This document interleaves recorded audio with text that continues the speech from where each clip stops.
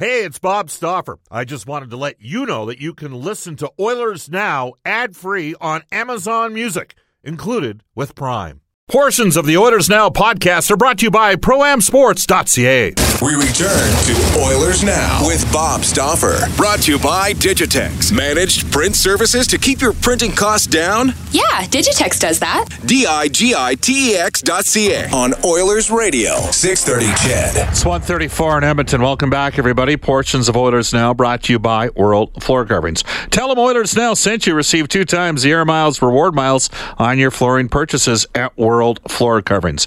World Floor Coverings, where they know a lot about hockey and a lot about flooring. And it's the best pizza in the city, still making it great. Royal Pizza. Multiple locations in Edmonton to serve you, including the original Royal Pizza in Old Strathcona. Royal Pizza is Edmonton owned and operated for 48 plus years. Stauffer recommendation at Royal Pizza, the Mediterranean chicken.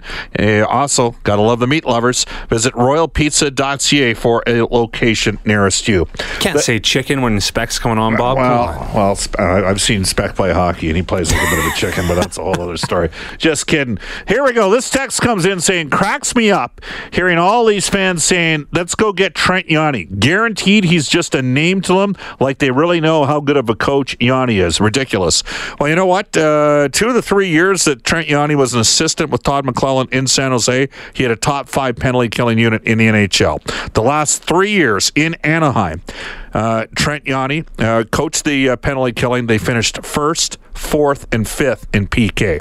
So that's not a bad track record. Was with the Chicago Blackhawks as an assistant or a head coach, transition and a head coach of their AHL team before becoming a head coach of their NHL team, and was an assistant for a number of years in or an AHL head coach for a few years with the Ducks organization before being moved up to the big team. He is certainly a legitimate candidate and has an excellent track record on penalty killing and developing young defensemen. So lots of news today, and kind enough to make a little bit of time for us. From NHL Hockey and Rogers and Stauffer Inspector, brought to you by Horse Racing Alberta out of Nashville, Tennessee, where he's probably got a little bit of a headache today.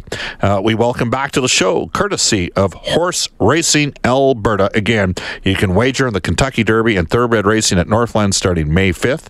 Here is Mark Spector. Hello, Spec. How are you? Hiya, Bobby. No headache for me. I've been near the Advil bottle this morning. I lived quite cleanly last night watching some hockey. Well, boys, and woke this morning to the interesting news out of Edmonton. And interesting news out of Edmonton and out of Calgary, because you guys finally upgraded your panel, but that's another story. Was this kind of the worst? I mean, at any point, did you think that Todd McClellan wasn't coming back as head coach this year? Yeah, no, at no point did I think that. I think we've really been, this is one of those stories that's been eking out for so long. I think we've been pretty clear that we're going to replace some or all of the assistant coaches since late in the season. That clearly is exactly what happened. I think we were very clear. You certainly made the point that there was a chance they'd make some changes at Bakersfield. I think this is a good place for Woodcroft to go and begin. I think he's had enough time being NHL coach's right-hand man, and it's time for him to kind of reminds me a little bit of Campbell, Hugh Campbell's son, Rick Campbell, who spent a lot of time in Edmonton and probably too much, and finally went out on his own in Ottawa and turned out to be a hell of a head coach in the CFL. And I suspect Jay Woodcroft, once he makes the transition, there might be a future for him there, no? Well, if there's anybody that's going to have share a same philosophical thread as Todd McClellan, is it not going to be Jay Woodcroft? Yeah, I think that the Oilers' drafting and development has been the reason that they've had this run of ineptitude for a long time, and their drafting is getting better, and now development has to get better, and there always has been, to me, a disconnect between the farm and what's going on in Edmonton. And I don't watch Bakersfield enough to know if they don't play the same style, but you sure do notice in ice times, sometimes those minor league veterans that you're not looking at developing and that aren't part of the Oilers' future get a lot of minutes, and you get kids down there who don't get enough minutes. So it's not the same place, Bob. You coach to develop there, you coach to win here. And I think that getting those two it seems simple that the two organizations should be on the same page. Clearly it hasn't been simple, and I think they probably are trying to rectify that. You know, it's funny, Spec, because let's go back, way back, okay? So the Oilers, remember the lockout year when you and me were hosting a show called Total Sports 0405? That was a big year for you and me because, we had to come up with a lot of different ideas because we didn't have NHL hockey. No hockey going on. But right? The Edmonton Roadrunners were here. And then suddenly we came out of the Edmonton Roadrunners and they disbanded the organization once the NHL lockout ended, right? So then the Oilers had a split affiliation for a couple of years, and then, some of their prospects were getting moved in different places. Then they ended up in Springfield for a couple seasons, which has never been a great place for AHL players, dating all the way back to when Eddie Shore ran the team back in the day. And then they get to Oklahoma City, and Oklahoma City had a strong ownership take in that relationship. The Oilers didn't 100% own that team. It was, it was basically owned by the Funk family out of Oklahoma City, and there was a lot of leeway given to the coaches in terms of the type of personnel. The Oilers committed a lot of money, by the way, on guys in one-way deals. Remember Alex Giroux and guys like that? Yep. And so by the time the Oilers started to get a lot of draft picks in that 2010, 2011, 2012 range, some of their prospects did get bumped, and then when we get to Shirley McClellan, we get into Bakersfield after the Oklahoma City thing comes to an end. The Oilers didn't actually have a lot of second and third round picks for some of those years. They traded some of those picks off, and so they didn't actually have a lot of young forwards that they had to worry about developing down at the farm, and that's part of the reason why sort of a tough situation to gauge the work that was done in Bakersfield, because they've been all over the map, and they got to find some continuity and some consistency moving forward. Well, look at the two teams that I'm down here covering right now, the Winnipeg Jets and the Nashville Predators. Yes. There's a couple of draft and developed teams. Certainly Nashville has run a very steady course. They run their kids through Milwaukee. They've drafted well. Their team is, it's an excellent program here. They churn out defensemen that's, like Shea Weber and Seth Jones that may be elsewhere, but they're still products of this regime here.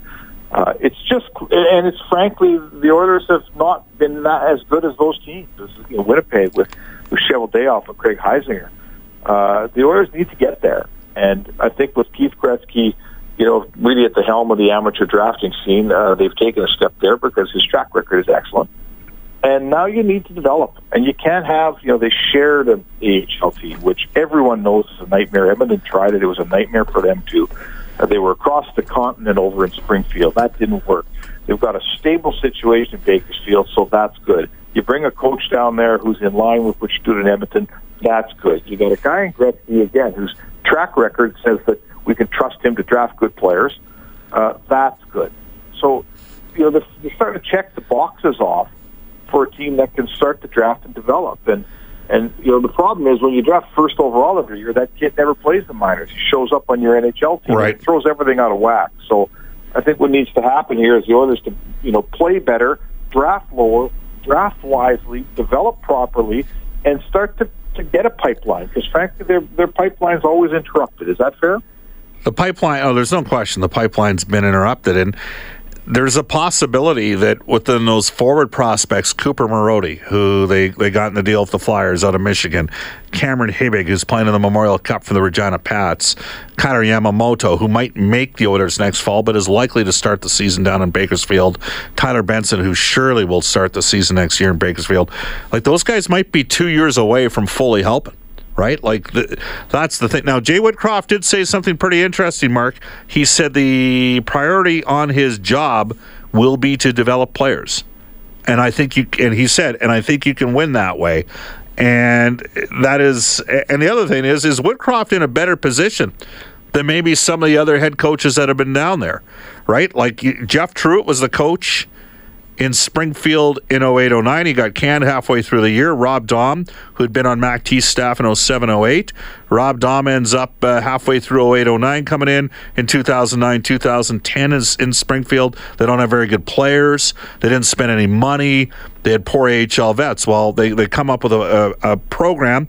Todd Nelson who was the runner-up for the Oil Kings job. He ends up getting the job in OKC. But Jay Woodcroft's a little bit different of an animal here than all those guys, than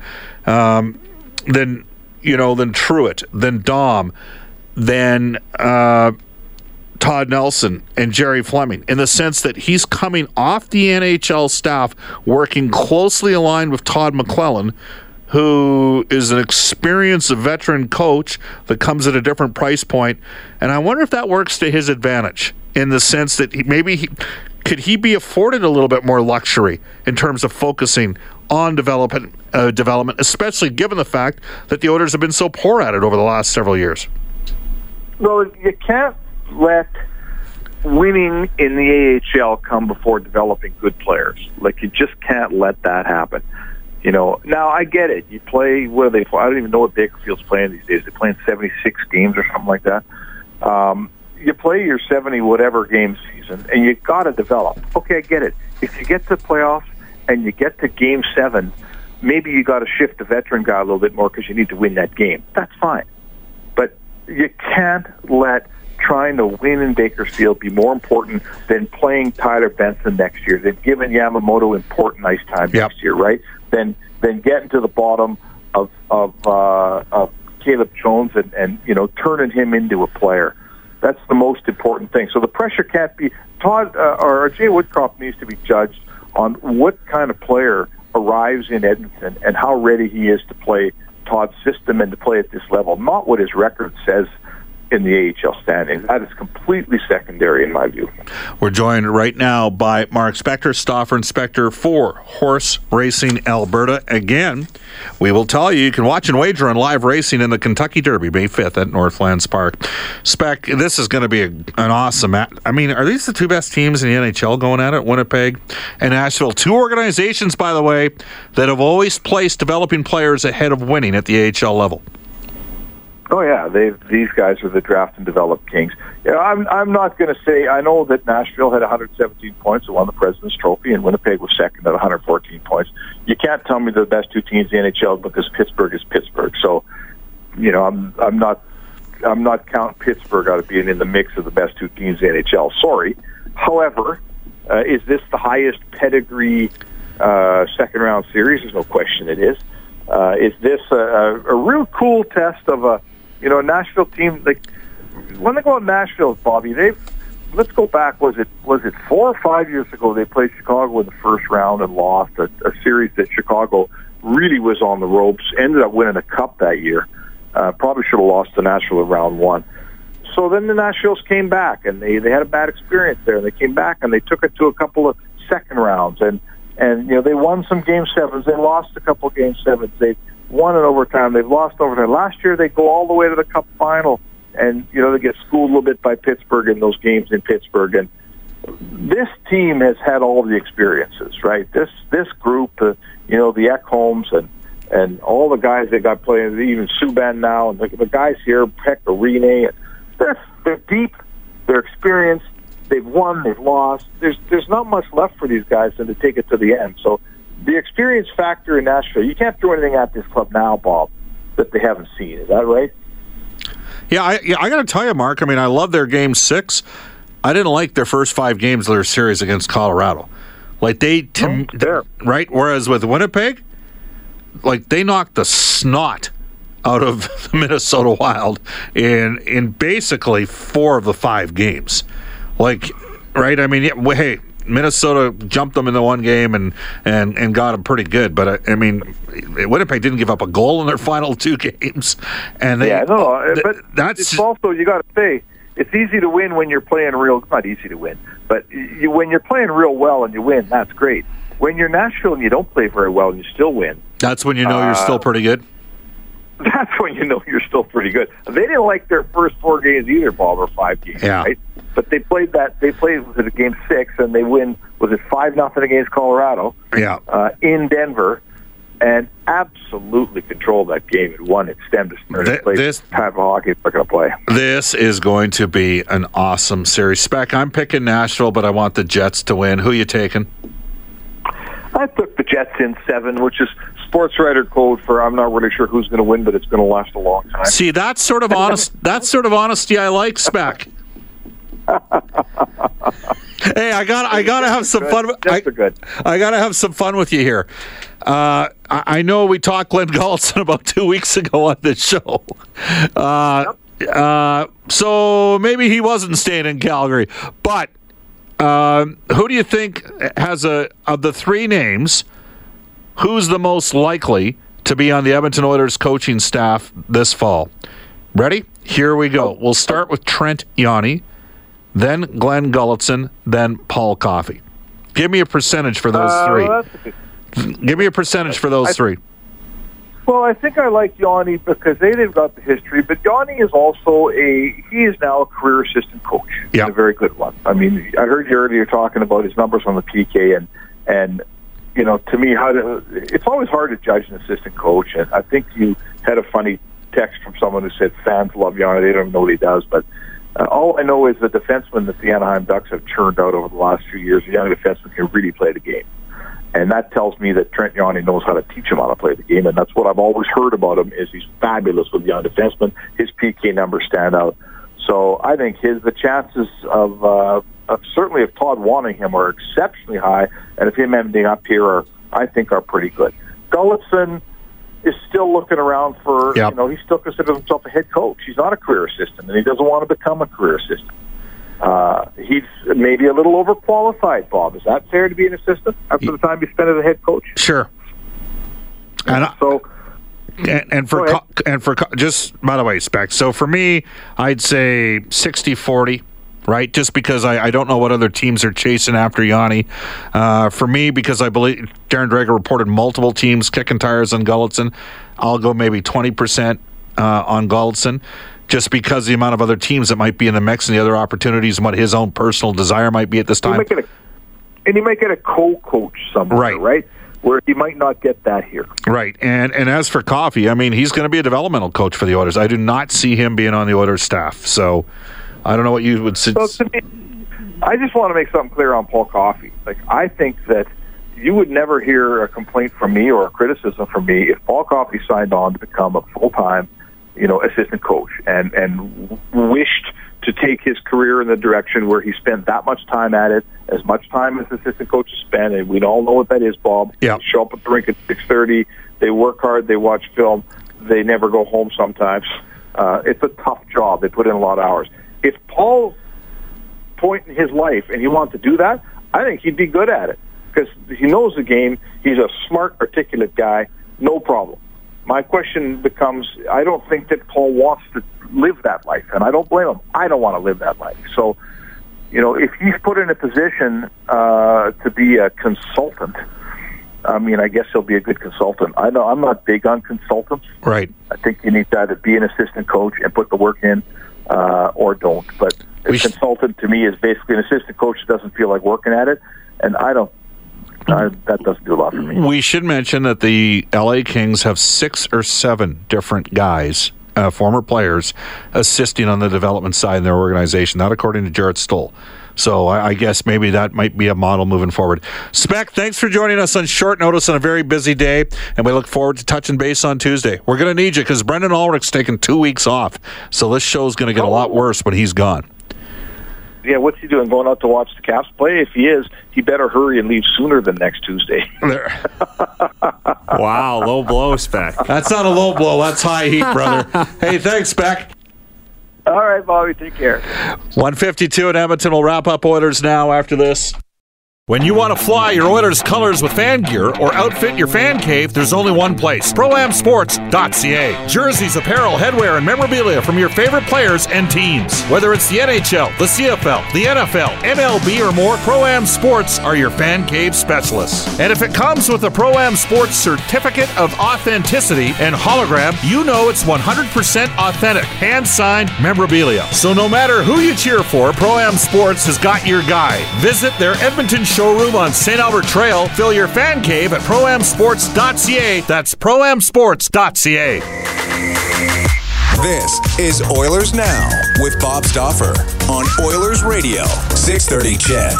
It's 1:54 in Edmonton. Let's go to this day in Oilers history. It is brought to you by New West Travel. Again, we got a few spots left for a trip to Germany and Sweden this fall. Call New West Travel or reach newwesttravel.com. Space is limited. April 27th. Was that your mic or my mic? You had your mic hot there, bro. No, it wasn't hot. The red light was off, Bob. You didn't see the red light on. Now it's on. By the way, I was at this game. This is my first ever playoff game that I ever went to. Oh, really? This was the first playoff game you ever went to? Yeah. Wow. April 27th, 2006, the Oilers lost 4-2 on home ice to the Detroit Red Wings. The Red Wings tie the series 2-2. Okay. So, 06, how old were you? 16. Wow. I'm old. I won tickets too. It was great. You won tickets? Yes. Like off a show? Yes. Whose show? Well, I probably shouldn't say on this I shouldn't say on this show. Okay. Well, was it my show off the other station? It wasn't your show. It wasn't mine? Okay. Well, it's okay. Was it from the other station? Yes. Really? I can't believe it must have been Jason's show. Was it Jason's show? That's Perhaps. awesome. What? That's awesome. Because he was on at like 9 until 12 back then. Yeah, so. it was nighttime. Well, there you go. There he goes. You've been a big fan of his ever since, eh? Yeah. It was cool. But yeah, that was the first game I've ever went to. And then, of course, I had the privilege to cover the last playoff run, so that was cool. There you go. This day in Oilers history brought to you by New West Travel. Again, they got... did we even say the Oilers lost 4-2 on home ice to the Detroit Red Wings? Detroit tied the series April 27th, 2006, 2-2. Then Chris Pronger went into Detroit and played one of the greatest games I've ever seen, as the Oilers won Game 5 and then closed it out Game 6. Fernando Pisani with 2 goals. Alois Hemsky with 2, including the winner in the final minute and a half of the game. I'll never forget, I said with Mark Spector, and I think Robin Brownlee was doing our show that day, and I said the Oilers were going to win Game 6 and Hemsky was going to score 2 goals. It was 2-0 for Detroit after 2. It was the only time in my life I've ever been right. And at the end of the second, down 2-0, Terry Jones and Matheson, you and your stupid prediction, Stauffer. And then Hemsky scores 2 goals in the third period. I remember walking by them in the Oilers room, and there's a huge scrum around Hemsky. And I look over at Matheson, and he just does that nod. He's just like, give me a break. I can't believe you got that right. But it was good news for the Oilers, and they knocked off the Detroit Red Wings, whose assistant coach at that time was Todd McClellan. Their video coach was Jay Woodcroft. Today, the Oilers announcing that Todd McClellan officially will be back. I think we all expected that to happen. The Oilers will have new assistant coaches, as Jim Johnson, who had a year left in his deal, will not be back. Ian Herber's deal was going into an option year. He is going back to the University of Alberta. I would expect an announcement on that very shortly. And Jay Woodcroft, and we heard from Jay as well, he is going to Bakersfield. This day in Oilers history brought to you by New West Travel. Again, they've got a great Oilers Now road trip to Sweden and Germany. See the Oilers play in Europe. You can visit newwesttravel.com. Coming up tonight. Does that mean we can go for beers with Ian more often?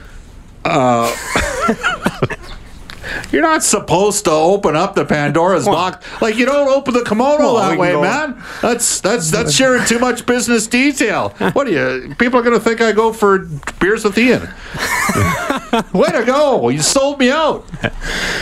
Well, you're a big part of the U of A's history, Bob. So. I'm not a big part of it, but I like to... forget it. Anyhow, I have a feeling they're going to do very well, and I have a feeling Serge Lajoie is going to have a lot of interest once he officially becomes a free agent as well. Tonight on Inside Sports with Dave Campbell, Oilers general manager Peter Chiarelli, and we'll replay a portion of that as well coming up on Monday's show.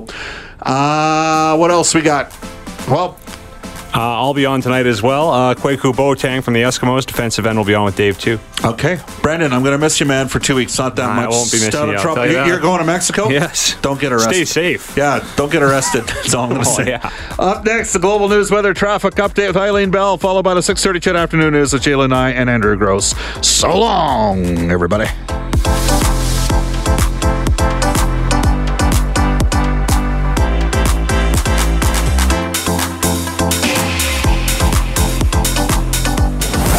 Now with Bob Stauffer. Brought to you by Digitex. Service for any brand in your office? Yeah, Digitex does that. Digitex.ca on Oilers Radio, 630 CHED.